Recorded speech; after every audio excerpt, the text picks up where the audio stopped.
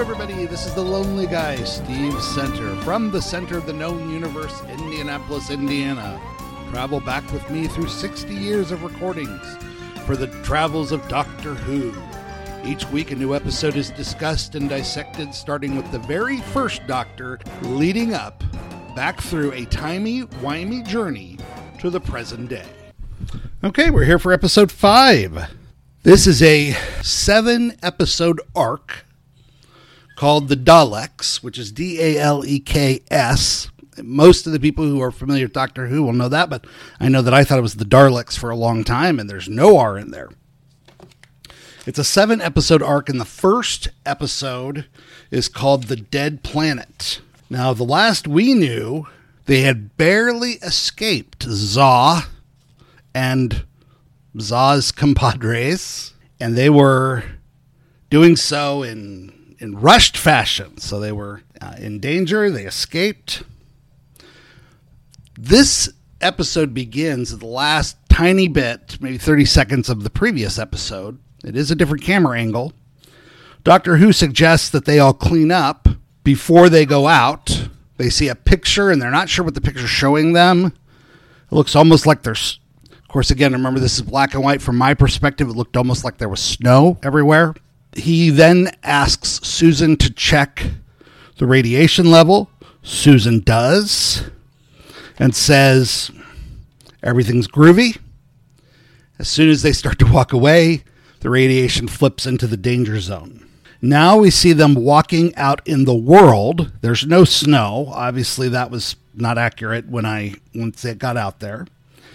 They see there's been some sort of fire, and the trees are all burnt, and they're turning to ash. And so, you know how when you burn wood, it's got that outer white coat. That, I believe, is what we were seeing.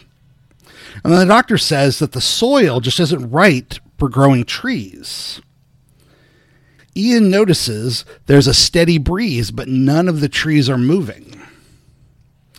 Ian touches a branch, and it starts to break apart in his hand. He calls it very brittle stone. Doctor Who responds that it's been petrified. Doctor says, I want to check this out. Susan tags along with him.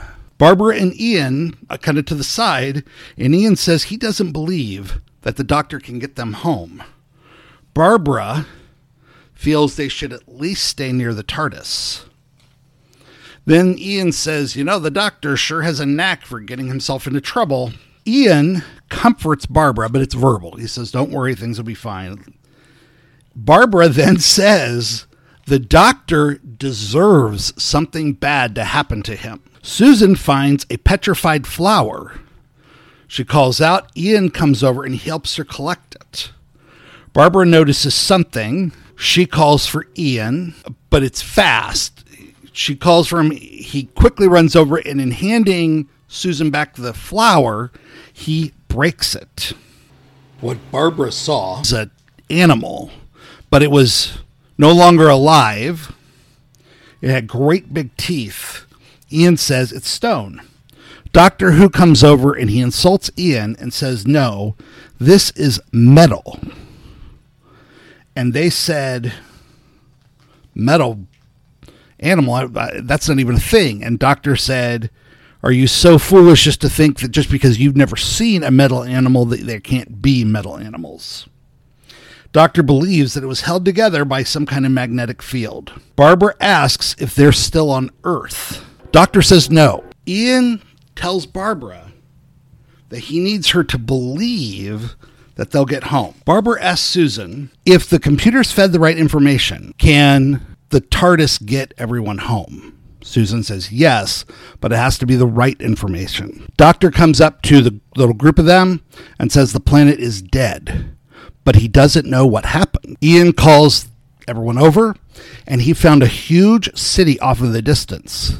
The city seems lifeless, but the buildings appear in perfect condition. The doctor says he is going to that city. Ian says, no way. The doctor is the only one who can operate the ship.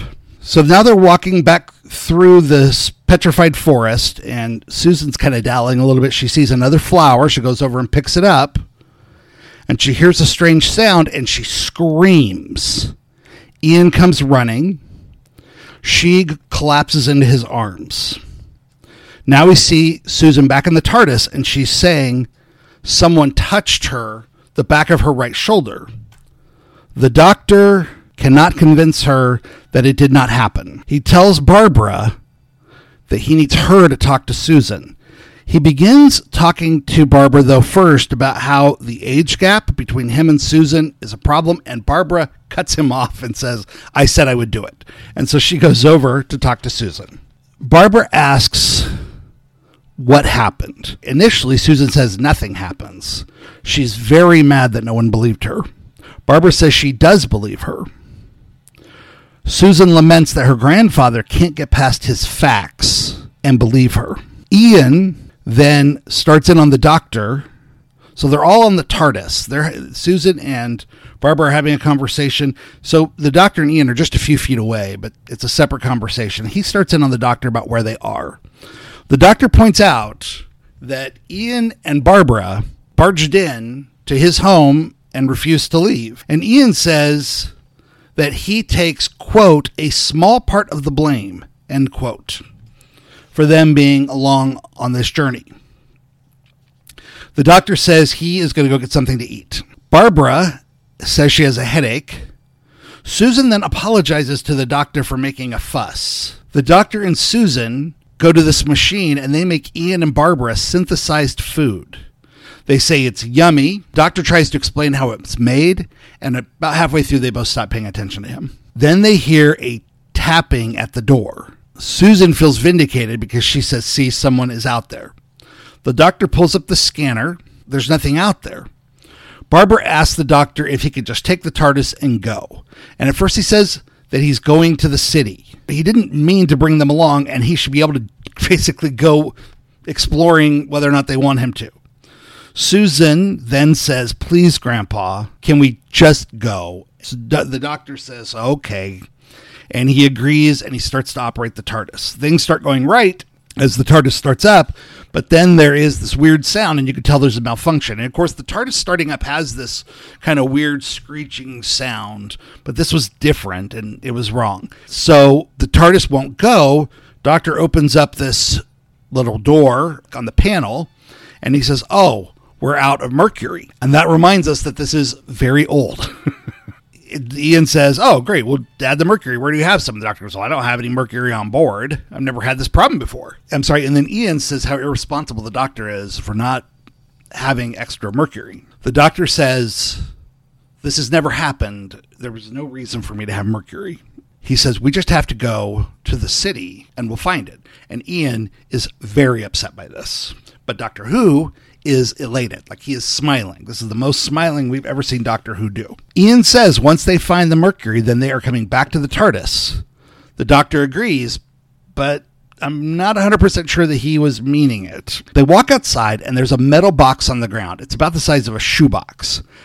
They note that it must have been put there because they didn't see it before. He opens it up, and it's full of glass files. The Doctor says to Susan, take this into the TARDIS, which she does. They then begin to walk to the city. Ian says it should take at most a couple of hours. Now, we know, being television, if somebody says this will only take a couple hours, it's definitely going to take longer than a couple hours. They get to the city, and the Doctor is very tired, like way more than he typically would be for that kind of a walk. Barbara is kind of moving around. She's looking at the wall, and a door slides open. And it was kind of hidden, but then once it slid open, it was obvious that it was there. It's an outer wall, and it goes down. You look in, and clearly goes into the building. Ian suggests that she and him split up, and that they meet back in 10 minutes.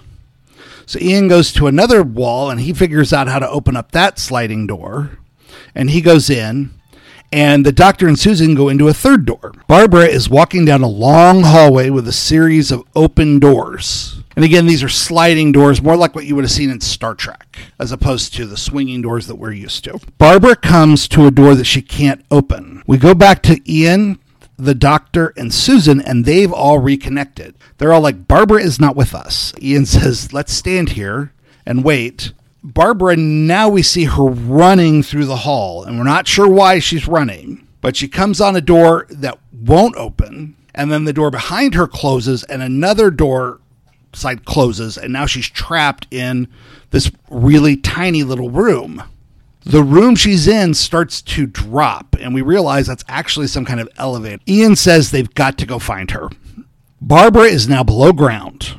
She walks a few feet and then starts screaming, pushing herself against the wall. Something is coming toward her. We can't see what it is, but we do see just the tip of what almost looks like a plunger pointing at her. And that ends episode 5. Couple things to note. It was interesting to see the Doctor so elated at the chance of exploration. Again, this is the first time we've really seen him be excited now in 5 episodes. I thought it was noteworthy that basically the Doctor completely dismissed what Susan said, and then even once there was proof that there was somebody there, she was actually the one who apologized to him.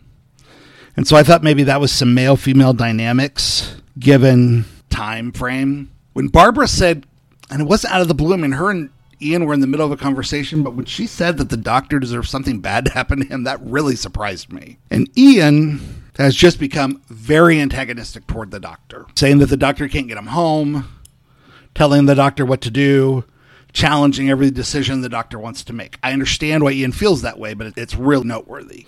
And of course, the moment where Barbara and Ian asked Susan if they could possibly learn how to run the TARDIS themselves. I mean, at least the embryo of the thought of leaving the Doctor behind is starting to take place. I thought that was a really fun episode. For ranking the Doctor Who episodes, I'm going to put The Dead Planet just after The Forest of Fear. The Forest of Fear will stay the best episode. The Dead Planet is now the second best episode. And I really enjoyed that. I wanted to see the Doctor and his companions in like this buddy-buddy situation. We're obviously not at that point. With a 7-episode arc, it'll be interesting to see how their relationship evolves. But this is a great start for our new arc. I'm really excited to get to the next episode. Thank you for spending time with The Lonely Guy. In addition to Lonely Guy with a Book, Steve has podcasts Losing Weight with The Lonely Guy, Theories of Adulting, From the Beginning, a Doctor Who review, and a complete review of the Arrowverse universe with his beautiful wife, The Lonely Gal. If you want to read Steve's column, you can find that on medium.com with the username @MYLDSBooks. If you'd like to reach Steve, you can reach him at MYLDSBOOKS, that is myldsbooks@gmail.com. Until next time, signing off.